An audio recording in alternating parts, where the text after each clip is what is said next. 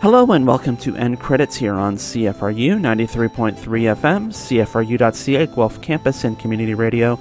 I am your host, Adam A. Donaldson. Joining me in a bit will be Candice Lepage.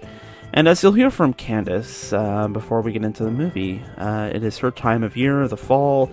October is now less than 48 hours away. Almost 30, actually less than 36 hours away now that I'm thinking about it. So, good time to go to the movies, especially if the movies back open. Get your vaccine, proof of vaccine, head up to the Galaxy at Woodlawn or go down to the Galaxy at Clare Road. The Bookshelf Cinema is back open, and it's a good time to go out and go to the movies. But I digress. End Credits is a local movie show for local movie fans, and we are here every Wednesday at 3 p.m. to talk the latest in pop culture and review the newest movies, which this week will be the new celebrity documentary Kid 90, which you can now stream on Amazon Prime Video. But in terms of going back to the movie theater, in a couple of weeks, there will be a new James Bond movie opening at the local movie theater, No Time to Die. It was originally supposed to open almost 18 months ago, April 2020. And it was one of those canary in the coal mine things back in April 2020, or back in March 2020, I should say, because they were getting ready for the big London premiere. They always, I think it's Lancaster Square, they always have the premiere of the next James Bond movie. They had released the Billie Eilish theme song, there were trailers, there was TV ads, everyone was super stoked, super ready, and then whammo, No Time to Die was actually a time to be postponed. So it was pushed back to 1st November 2020, but when COVID wasn't going anywhere, it was then pushed back again. I think it was pushed back to the April of earlier this year in 2021, but then it was pushed back again to October. And there it has stayed. To our knowledge, in less than 2 weeks, No Time to Die will open in theaters everywhere. So it made me think, there are 24 other James Bond movies. Let's rank them in order of quality. So here we go. This is part 1 of our James Bond ranking. This is 24 to 13. Next week we'll do 12 to number 1. And some of these are pretty, looking back at some of them, they're pretty easy to find the, find the places where the series has let you down. But it's also possible to find places where the series should be sort of more fondly remembered, these entries that have been written off. But we'll get to a few of them, I think. So at number 24, I have A View to Kill, which was Roger Moore's last James Bond movie. I think he was like 57 when he made it, and boy does it show, because pretty much all you ever see of Roger Moore is close-ups, unless he's just kind of standing there in like a long shot. There really isn't much action that Roger Moore does. There's a lot of, actually, it's interesting to note there's a lot of great action in A View to Kill. Like the opening ski stunt is really awesome to watch, but it keeps cutting back and forth to Roger Moore in like a mid-shot, like from the waist up, clearly against like a projected screen, and it's... looking back, it's just really, really distracting because Roger Moore was clearly not skiing on that mountain. I do think A View to Kill is notable because you do get Grace Jones, who was also in one of the Conan movies, I think Conan the Destroyer. She has this great build, this great athleticism. She's the main hench person to the bad guy played by Christopher Walken, and boy does he ham it up in this movie. It would have been I think it would have been an interesting Bond. There's a lot of interesting bits to it, but I mean, it just Roger Moore's age, unfortunately, is just wicked distracting, and he's romancing women who are all half his age, and it just doesn't work the way it should. You also get Patrick McNee in this, which was like an interesting crossover because he was the co-star of The Avengers, which was a British TV show that was very inspired by the early James Bond movies. But so, there was some stuff to recommend, and there's also a great like final fight on the Golden Gate Bridge. But again, it's just it doesn't look quite right because Roger Moore's clearly doing none of the action stuff, even just running. At 23, I have Die Another Day, which was Pierce Brosnan's last James Bond movie, and it sort of exemplifies all the over-the-topness and the CGI overload that was like part of the Brosnan era. It was just excessive. The product placement was excessive. The theme song by Madonna, like in her EDM phase, was rancid, and then there's a Madonna cameo in it that just sticks out like a sore thumb. It just feels off. Like it's just too much. There's just too much bloat, and the fact that it came out in 2002, on the heels of real life events in September 2001, and then on the heels of the Bourne Identity franchise getting going, there was just something really inauthentic to Die Another Day that does not hold up. Although you do get Halle Berry in a great role as one of the Bond girls, and you get young Rosamund Pike as well. I think it was her big break. So it's one of those. There's some pluses and some minuses, but the minuses way outweigh the pluses. So I have Moonraker at 22, and it literally feels like somebody went and saw Star Wars and said, "Let's make a Star Wars with James Bond." There was a lot of this in the Roger Moore era in the 70s, this sort of reactiveness to things going on in other cinematic trends. And so Moonraker fits in that regard. It does have, I think, one of the best Bond girls in the unfortunately named Holly Goodhead. But it's silly, it's so over the top. By the time you get to the end with like the Space Marines having a laser fight with the bad guys outside of a space station, it is just, to say nothing of, the henchman Jaws, basically going good because he finds true love, which, anyway. There is so much bad in it. I admire the ambition. Actually, there is something, and you find this with a lot of Bond movies, there is some kind of interesting story at its heart that just gets way taken off the rails by just like the lavish production and the spectacle. And anyway, at 21, I have Tomorrow Never Dies, which was Pierce Brosnan's second James Bond. It is notable for having Michelle Yeoh as one of the Bond girls, and it's one of the few times that the Bond girl has like real agency, and she comes into the film not necessarily in love interest mode. It's a real acknowledgement that the world has changed, and you have these really butt-kicking actresses like Michelle Yeoh, who doesn't automatically become a damsel in distress. But again, this is where you sort of see the start of the Brosnan era bloat, and you have this bad guy who's basically a media mogul megalomaniac played by Jonathan Pryce, who's honestly better in the G.I. Joe movies as a crazy Bond villain than he is in Bond. Number 20, there's Octopussy, which again is one of these from the Roger Moore era. But it's another Bond movie where there's a good idea at its heart, with like setting up this woman who is kind of the center of this, I want to say cult, but it's kind of not a cult. It's like she's kind of a freelancer with her own team of butt-kicking women. They're kind of like Amazons, actually, come to think of it, which is interesting. But the movie really should focus on Bond meeting his match in this woman who's kind of like a female Blofeld, and instead there's all this stuff about exiled Afghan princes working with the Soviets to create a situation where a nuclear bomb goes off in West Germany, which prompts basically World War III, which this crazy Russian general thinks he can win. There's Fabergé egg hijinks. It's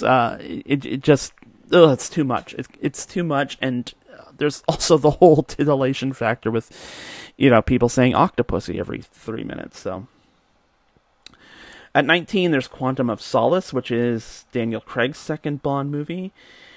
I think it falters somewhat because of the very tight schedule. Casino Royale comes out, and 2 years later this comes out, but in between, there's a writer's strike.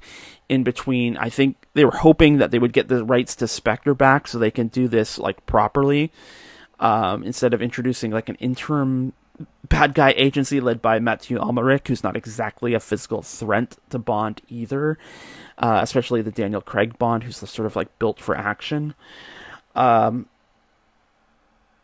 It strikes me as a bit rushed. They could have taken the time and maybe had waited an extra year to really flesh out the script. And again, it was there's a story about how Paul Haggis was basically feeding script pages into the fax machine as the deadline for the writer's strike to begin was coming up. So it just, a lot of movies in 2008 and 2008, 2009, they were hamstrung by sort of the limited capacity of the writers to actually write a movie. So at number 18, I have The World Is Not Enough, which was from 1999. It was a Brosnan Bond, and a lot of people focus on Denise Richards as a nuclear scientist, which, there's a lot of this in the Bond movies where a woman is hired, obviously, for her good looks, not necessarily how believable she is in a certain role. I like The World Is Not Enough for Sophie Marceau as the femme fatale. She does crazy Helsinki syndrome really well. And then Robert Carlyle, who's then most known for Trainspotting, he was a really great sort of oily Russian bad guy that you don't get very often in the Bond movies anymore. So I think those two things sort of save The World Is Not Enough. And I thought the theme song actually was pretty good. Garbage did a really good theme song for, of course, World Is Not Enough. It just occurred to me, the last film of Desmond Llewellyn, who played Q in almost every Bond movie. There were a couple of ones where he did not appear, but he is Q for most of those first 19 movies. And that must be some kind of record, just to be the guy in 19 different movies over 30 years popping up as the same guy. At number 17, I have The Man with the Golden Gun, which, again, if they had just boiled this script down a bit more and just had it been a face-off between Bond and this assassin with a golden gun, played by Christopher Lee, who's kind of Bond's dark opposite, and there's a lot of discussion about this in the film. It would have been a much better film, but there's a whole thing about solar power and this bad guy played by Christopher Lee trying to corner the market on solar power, which is... I could take it or leave it. It really should have just been a kind of a two-hander with these two master assassins fighting each other. Speaking of overbaked, at number 16 I have Spectre, which is the last James Bond movie, the one that came out in 2015. It is doing so much heavy lifting because it's bringing Spectre back into the Bond fold. The Eon Productions having finally unwound those rights. It could have been Craig's last movie, so it had to be a proper send-off. They're trying to build this overarching mythology from the beginning of Casino Royale that, Blofeld was behind everything, which falls flat. And then you have Christoph Waltz playing both Blofeld, which is probably the most obvious bit of casting in the world. And they do hope this whole, Benedict Cumberbatch and Star Trek Into Darkness thing. Is he playing Khan? Isn't he Khan? Well, they do the same thing with Blofeld in Spectre. It's he's Franz Superfeld. No, he's actually Blofeld, which, everybody knew going into this.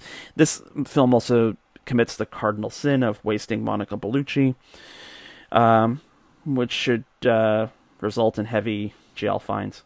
Anyway, we're running out of time here, so I'm going to try and get these last three done quickly. Diamonds Are Forever, Great Shirley Bassey song.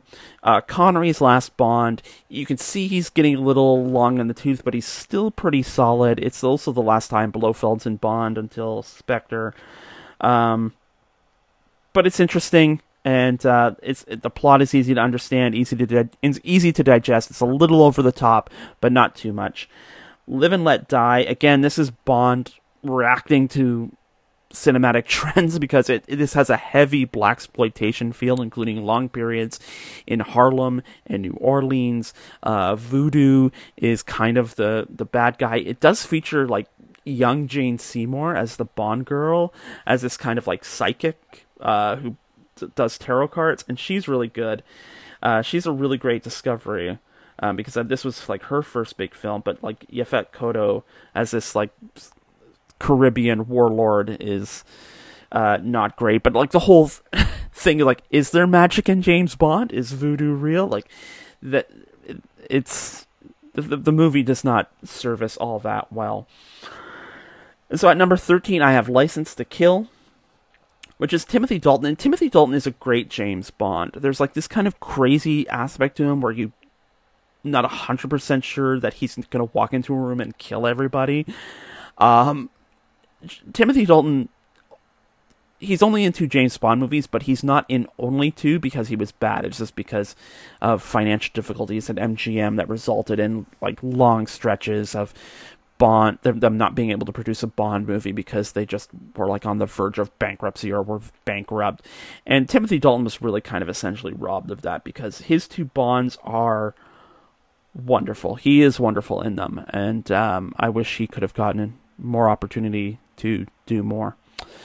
I also wish we could have had more opportunity to spend on this list, but we got to move on. We got our movie review to do, so we're going to review Kid 90 next. You are listening to End Credits here on CFRU 93.3 FM, CFRU.ca, Guelph Campus, and Community Radio.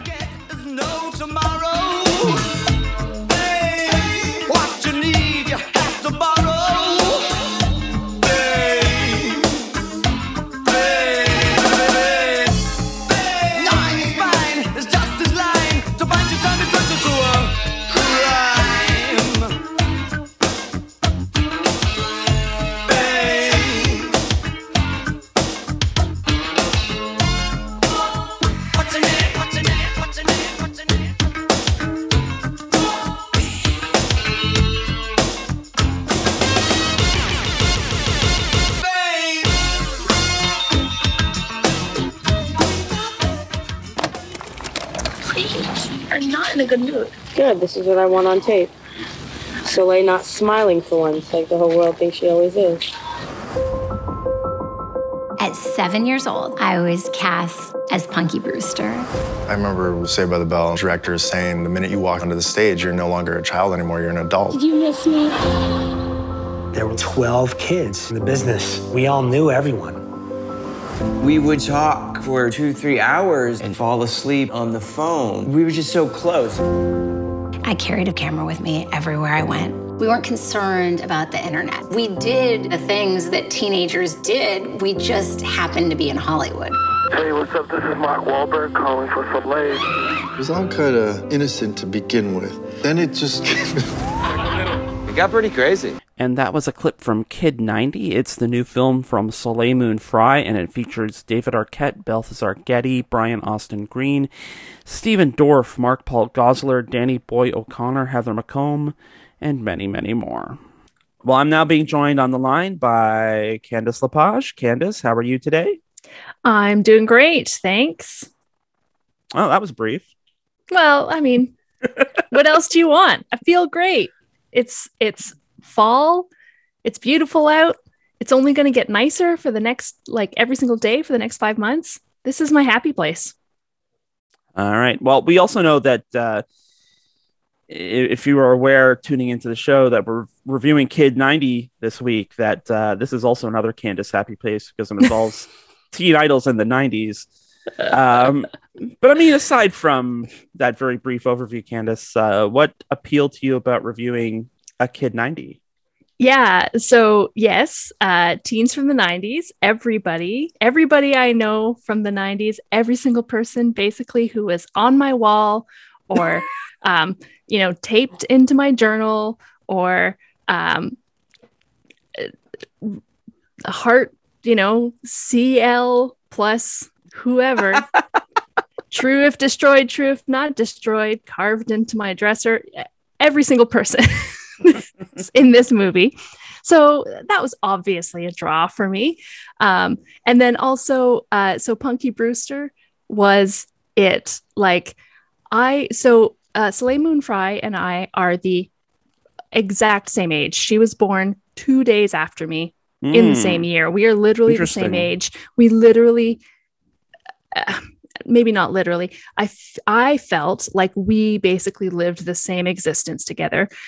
Punky Brewster, I watched, like when you think back to your childhood too, like how often did you get to watch a show about a person who was the same age as you, in the show and acting, as opposed to like watching Saved by the Bell. You're like, oh, I'm 13 years old and these kids are just finishing junior high, and all the actors are like 17 or 18. So all of my life I've always felt very much like Soleil Moon Frye. I'm like, that's just like me. If I was somewhere else, I could be that person. On top of that, I would say even like I fashioned myself after Punky Brewster as a child. You can ask my family.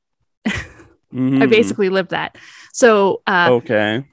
First, I was very excited when the Punky Brewster reboot came out. And it came out before I got Prime, so I wasn't able to watch it like when it came out, which I think was about February of 2020. But it did not take long into the pandemic in March of 2020 for me to realize I wanted yet another streaming service. So I got Prime. And of course, I watched the Saved by the Bell reboot and the Punky Brewster reboot at the same time. I'm kind of alternate between episodes. Kid 90, however, which is the documentary more about Soleil Moon Frye and her growing up and all of that. I have had that on the burner to watch for a while, but I'm glad I waited because I have a rough time in the summer. My mood really dips a lot.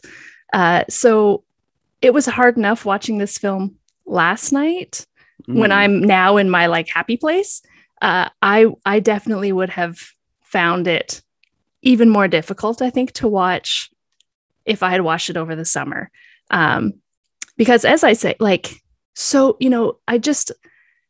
many of the experiences that she's sharing, first of all, just about herself and about self-image and sexuality and drugs and fitting in and all that sort of stuff, is really universal for young women, and probably a lot of other things can be universal for young men as well. But also, like, every signpost is so exactly like my experience of my childhood, right? Every one of her friends, like I said, was someone who I felt was my friend, was on my wall. Every song in the show, everything. And then, of course, no surprise, so it's not really a spoiler. A lot of people didn't make it out of child stardom in the 90s.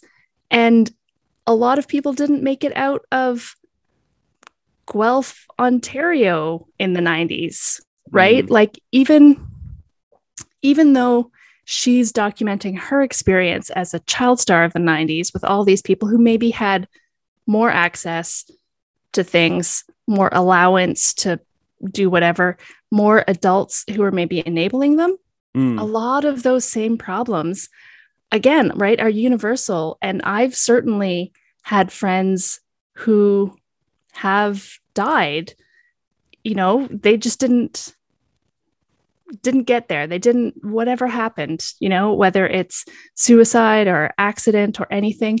There are people who I have lost over my time. And so watching it all was really like, I'm just watching my own life on this screen. And it was a lot. by the end Mm-hmm. for me. No, that's interesting. And yeah, I certainly there are kids I knew in high school who, even by the time I was like done university, had sort of like there was a kid I knew in middle school who had died by suicide. But I mean, there were also people I knew like throughout school, because I grew up in Georgetown, which I mean, I guess in the grand scheme of things, it's a small town, although I'm not sure you would really call it small. But I mean, there was one high school that almost everybody went to, which was the high school I went to, GDHS, Georgetown High School. And so, you know, if you started kindergarten with somebody or grade 1 with somebody, chances are you would have graduated with them as well. And you know, there were a lot of people that I went to school with who went down a drug hole, who, you know, ended up in jail. And these were like the promising kids too. Like I went to school with one kid whose mom was a city councilor, and even ran for mayor a couple of times. And so like this is a kid who like had everything. He had a nice house. He had, you know, a successful parents, and you know, his life still went a kind of tragic way. And so, yeah,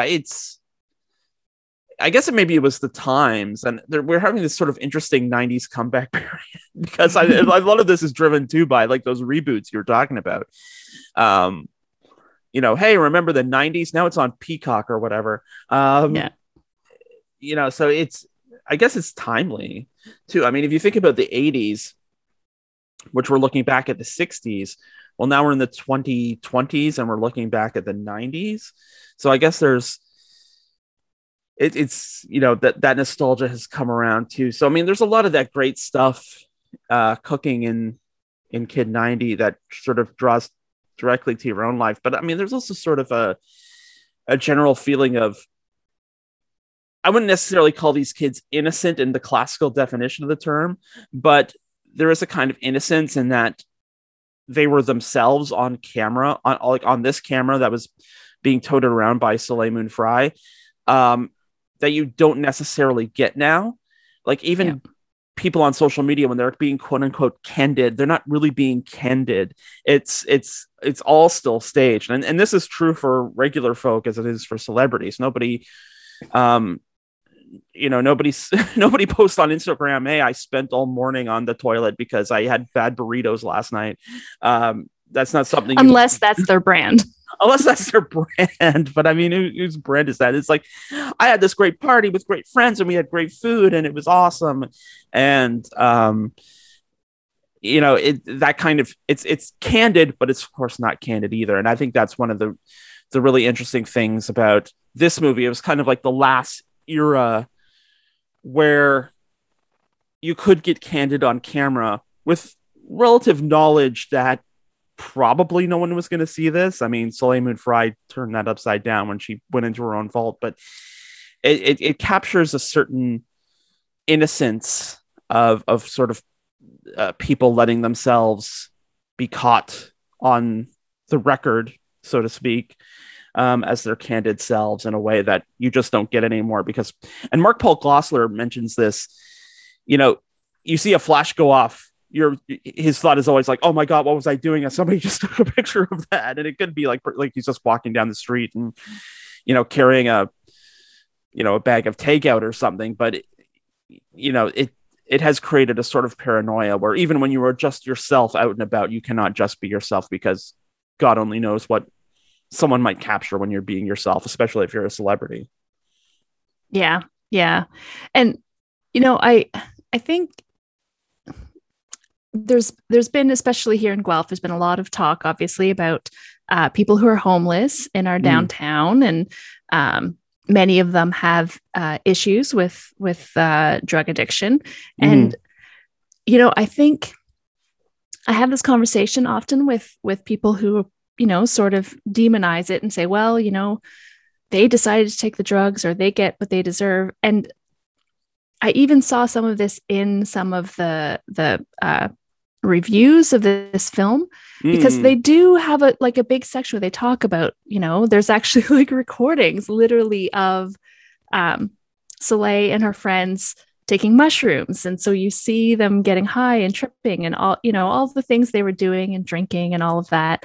And what I really liked about that is, yes, I know that some of these people went too far, went down a bad path with this, but it's not the drugs' fault. It's something in us that, is affected by the drugs, whether, we have some sort of underlying mental health issue. And so you take mushrooms and suddenly you're like, wow, I'm happy for the first time ever. Mm-hmm. And so, I'm watching this going, I love how candid, as you say, all of this is. And she's really non-judgmental about it, about all the drinking they were doing, and kind of like puts it beside, her being on telethons and stuff saying, just say no to drugs. Because of course that's what you do. That is the societal message. But the reality is that I don't want to totally generalize, because I know there are people who don't, but we have all done some underage drinking. We have all, smoked a joint, or maybe dropped acid with a friend, or done ecstasy at a rave. Like, this is a very normal behavior for young people, and, going up even into people's 20s. And it just bothers me when people who have their own past where they, partied with friends, will now turn around and demonize people who have accidentally overdosed and died, or who have gone so far down their addiction path that they've alienated all their friends and family and are now homeless. It's just like, it's not the drug's fault. You did the drug too. Mm-hmm. Like, why can't people see this? And I like that about this, that she really doesn't demonize a lot of things, right? Like, and I think she holds herself a little bit guilty, but not enough to make that really uncomfortable. Mm-hmm. I think that while she feels guilt, and I think, all of us could feel guilt over certain people and not being able to help them if they reached out and we just didn't notice or didn't hear. Mm-hmm. She holds some guilt about that, but not enough for her to not realize that she was also dealing with things.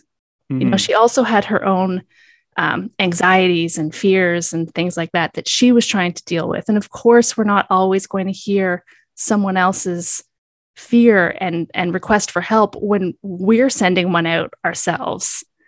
It's just like this tinderbox in some ways, where I don't want it to be the case, but people are going to get lost, and we can't always hold the blame or the guilt for that. It's a bigger thing than just us not hearing and helping. Mm-hmm. I mean, that's the very fine line that the movie walks. It is, you can make an argument that it's self-indulgent, but it's not self-pitying. It's very matter of fact, like, this is how it was. And it feels kind of humorous, that whole sequence. Like, I kind of was like bemused by that, but watching the montage of her doing the telethons and Just Say No to Drugs, and while they're doing keg stands and are out in the field somewhere just tripping on mushrooms, and there's a very kind of self-aware quality. It's like, yeah, we were kind of hypocritical, but I mean, who kind of isn't on this issue? And along with that too is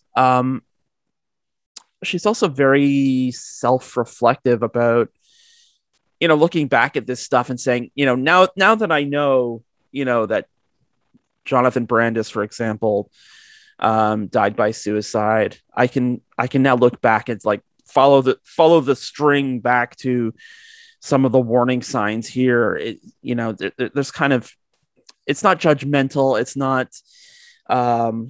self-pitying, but it's just it's kind of, there's a kind of inventory she's taken that's like, I'm looking at all these people who aren't here now, and this is kind of where the warning signs that I kind of missed, that we all kind of missed, or the case of some of the kids from Kids, like Justin Pierce, to it almost feels like they were on a track that was going to end tragically too, as unfortunate as that is. And there's also kind of a kind of memorializing that, even though it wasn't the intent as she was sort of filming all this, it did end up being a kind of memorial reel for these people who didn't make it, that didn't make it this far to enjoy the sort of 90s, the 90s revival. People like Jonathan Brandis, who, probably could have maybe not the career he would have wanted, but, I think he probably would have made a very good, sort of legacy for himself on the convention circuit, Yeah, he could have been Will Wheaton. He could have been, yes, yeah. That's who I was thinking of, without really thinking about them. But yeah, Jonathan Brandis, it's an alternate universe somewhere where Jonathan Brandis and Will Wheaton are hosting a podcast talking about their days as sci-fi whiz kids and how everybody hated them. Yeah, it's true. What I do like about this is that it also doesn't go down the route of trauma porn, right? Like it does share the stories of these people, but it shares, it really doesn't dwell on the trauma of it. Like there's a couple of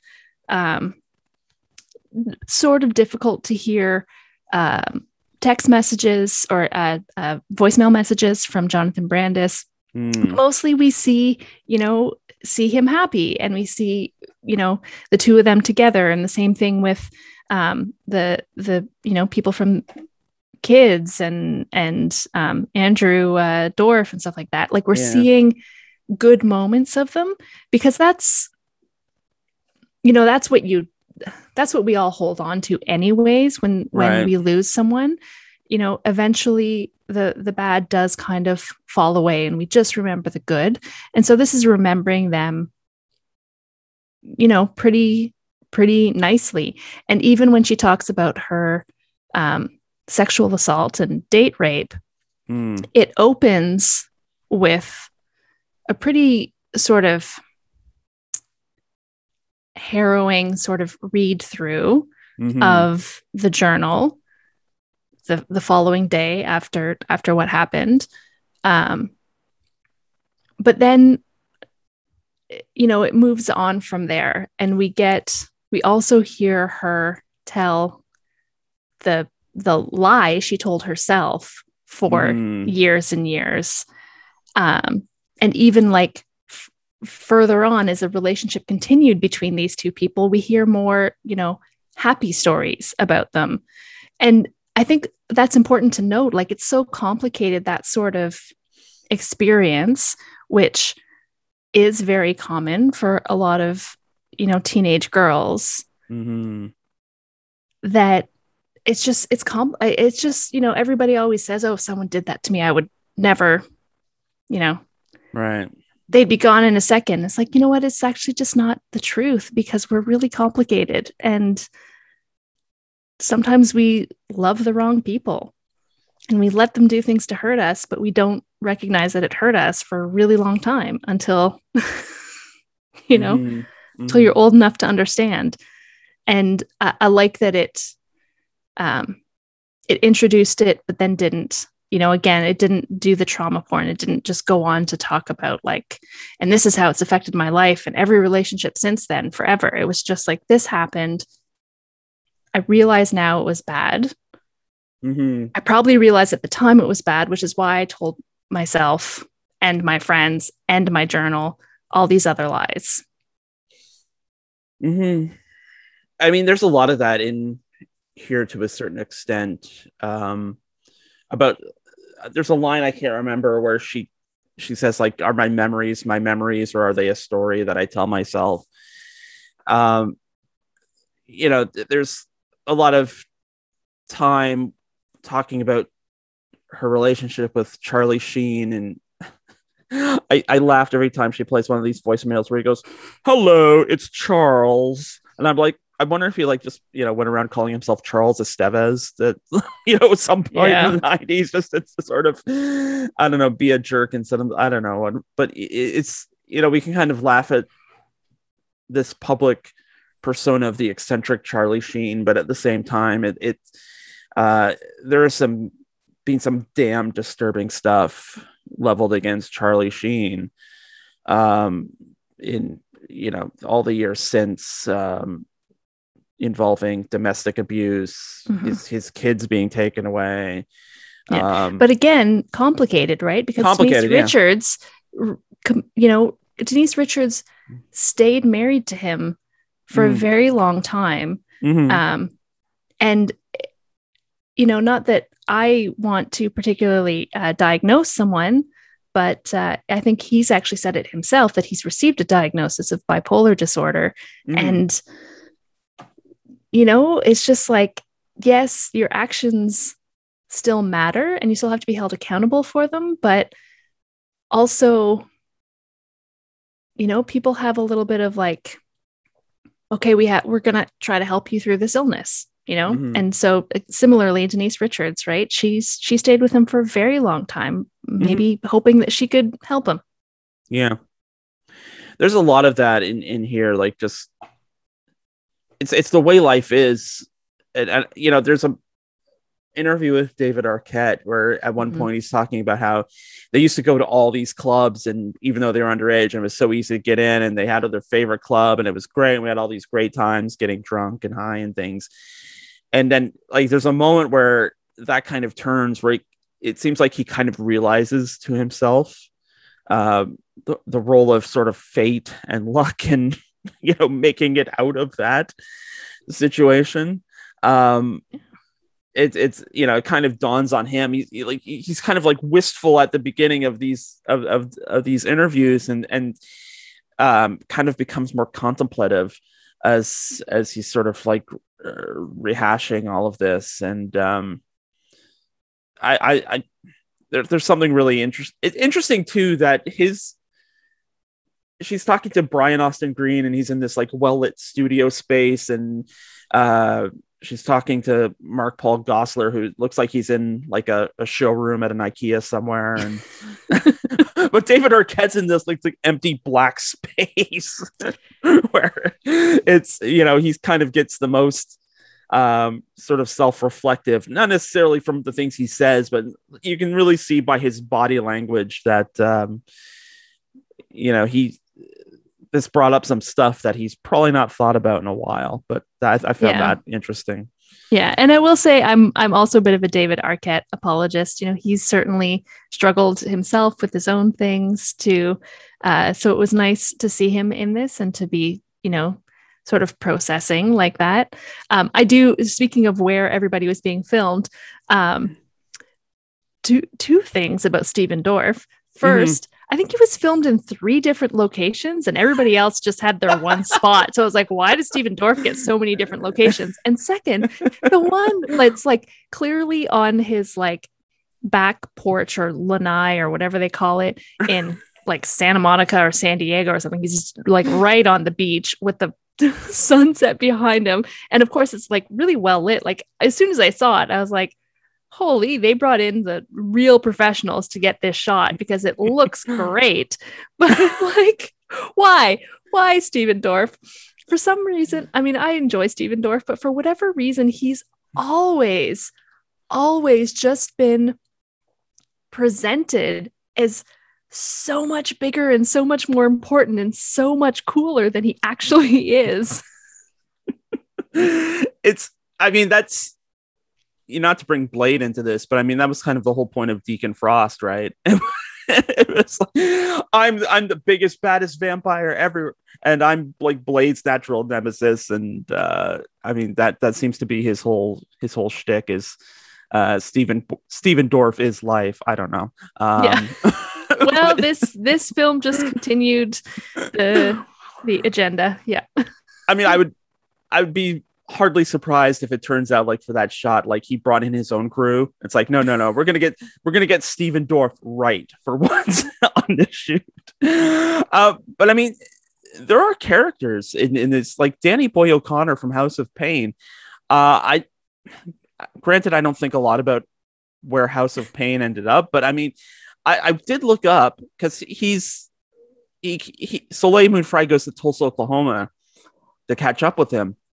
It turns out he bought the house that was used in The Outsiders because he's a huge Outsiders fan. Right, he's the one. Yes. And he's turned it into it has opened, but he spent like 3 years with like Oklahoma Tourism and the Oklahoma Film and TV Board and Oklahoma City Council, like fundraising and turning that house, which is why they were sitting on the front porch of it. I realize now, because I was like, this is such a weird small house for him to own and for them to be talking on. But yes, as soon as you said The Outsiders, I'm like, of course, because that is the house from The Outsiders. Yeah, he bought The Outsiders house. It was completely desiccated. It was near ruin, but he restored it with all these Oklahoma groups and set up an Outsiders museum in The Outsiders house in Tulsa, Oklahoma. And that's what happened to House of Pain.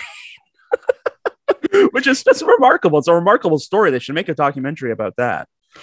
Well, and what's interesting is how many of the actors from the TV show The Outsiders were in this film as well, with, you know, in the archival footage that is.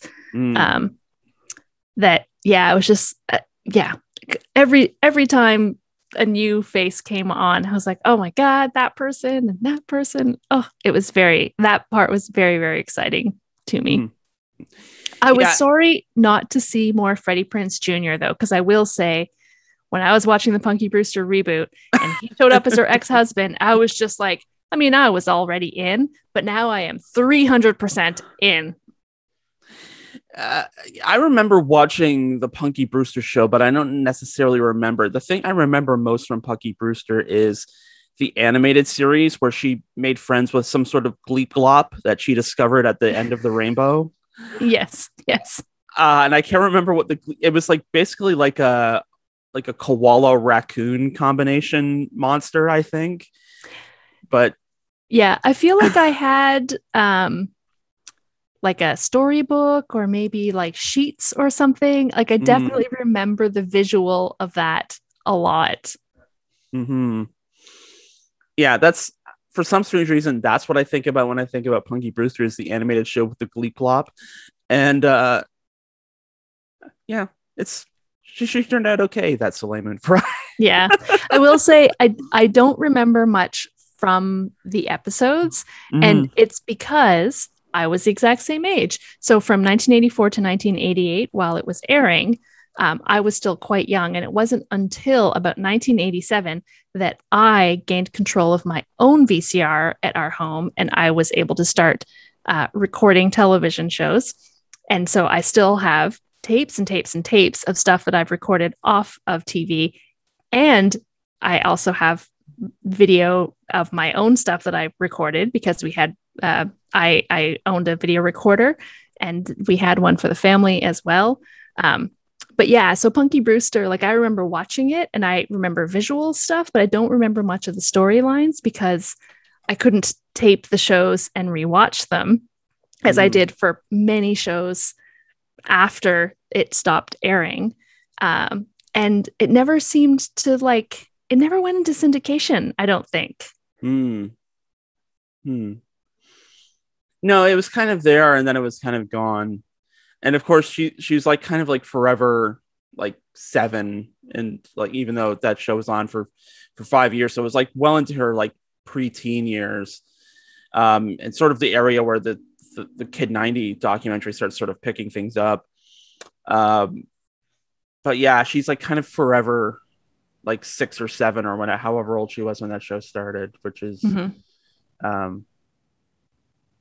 mean, considering it was on for years. And yeah, you know, it was 5 or 6 seasons. Yeah, so 84 to 88. So I guess that's 4 seasons. But if it started in 84, it's likely she would have started recording. Like they would have started filming in 83. Like that's, especially back in the day, they, you know, filming schedules were really particular. Yeah, it's it may be streaming somewhere that you know, in the US somewhere where Tubi or something like that. Or Tubi. Listen, I am a big fan and believer in Tubi and Roku TV and a lot of those free channels. They sometimes shine up some gems. There's a lot of turds, but they do have a few gems and they can be found. Any final thoughts about Kid 90? You know, should you watch it or not? I think it's really for a particular audience. I think if you didn't really grow up in the 90s, you're probably not going to get a lot out of this.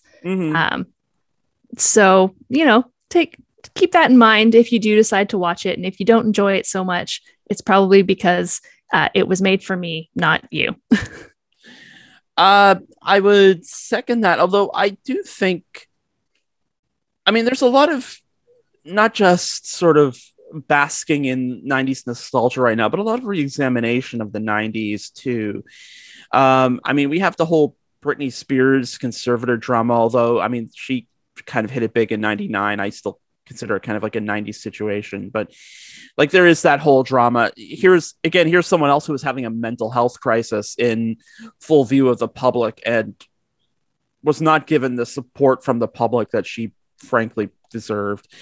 We also have like American Crime Story impeachment going on right now, and there's been a years long project to sort of not to reclaim Monica Lewinsky, but like finally giving her back her voice and letting her be her own woman and letting her stand apart from this scandal where she was thrown under the bus while the men sort of got to walk away scot-free with scotch in hand. And I do feel like Kid 90 does sort of play into that mold as well. Because she's, you know, Soleil Moon Frye is very, very candid about some of the sexualized stuff she had to endure when she's like 13, 14 years old, and having old men focused on her sexual characteristics, let's say, you know, forcing her when she's like 13, 14 years old to get like breast reduction surgery. And it's like, all this poor kids, like everyone's kind of growing out of proportion as a teenager. And like, you know, she probably would have grown into her body at some point. But by the time she's 13, it's already an issue that, you know, she needs breast reduction surgery. And I think a lot of that is valuable. It's just sort of like a social project. Like you don't have to necessarily live through the American Civil War to learn the lessons of the American Civil War. So not to compare these two situations, but it's just, you know, I do also think this is sort of a valuable historical relic in a certain sense, although it's one woman's story. It could be any, as we said at the beginning, any person's story growing up in the 90s, like before social media was a thing and the internet was a thing, and when it was a bit harder to talk about certain types of issues, especially if you're a young woman growing up. So, I mean, in terms of the text, yes, it helps if you know who Soleil Moon Frye is, but in terms of like the subtext and the issues, I think there's still value here, but I'll leave that for other people to decide. Well, since time's up here, Candace, where can people find you on the internet if they want to keep the 90s conversation going? Yes. Bring me all your 90s memes. I am Sin48 everywhere on the internet. That's CINN48. Yes. 90s memes, photos of teenage heartthrobs. I like them Canadian and American. You got some good Ryan Gosling shots. I'll take those. Young Hercules vintage stuff only.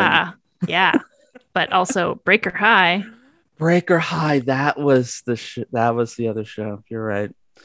All right, let's see if Breaker High's on Tubi. And that's it for this week's show. We hope you liked it, and if you want to listen to it again, you can find it on our website at endcreditsradioshow.com. You can download it from the Guelph Politicast channel every Friday at Podbean, or you can get it through your favorite podcast app at Apple, Stitcher, Google, and Spotify. And speaking of Spotify, you can get the playlist for much of the music that you hear on End Credits. Just open up your Spotify app and search for End Credits on CFRU. You can find us on social media on Facebook at End Credits Radio Show and on Twitter at End Credits Radio. I'll be back on CFRU tomorrow at 5 p.m. for news and politics on Open Sources Guelph with Scotty Hertz. And in the meantime, you can find me on Twitter and Instagram at Adam A. Donaldson, or you can check out my news and politics site at guelphpolitico.ca. And stay tuned for more great programming here on CFRU 93.3 FM, CFRU.ca, Guelph Campus, and Community Radio. We will be back next Wednesday at 3 p.m., and I can't wait. We'll be back for 3 p.m. next week for more End Credits, and we will see you then.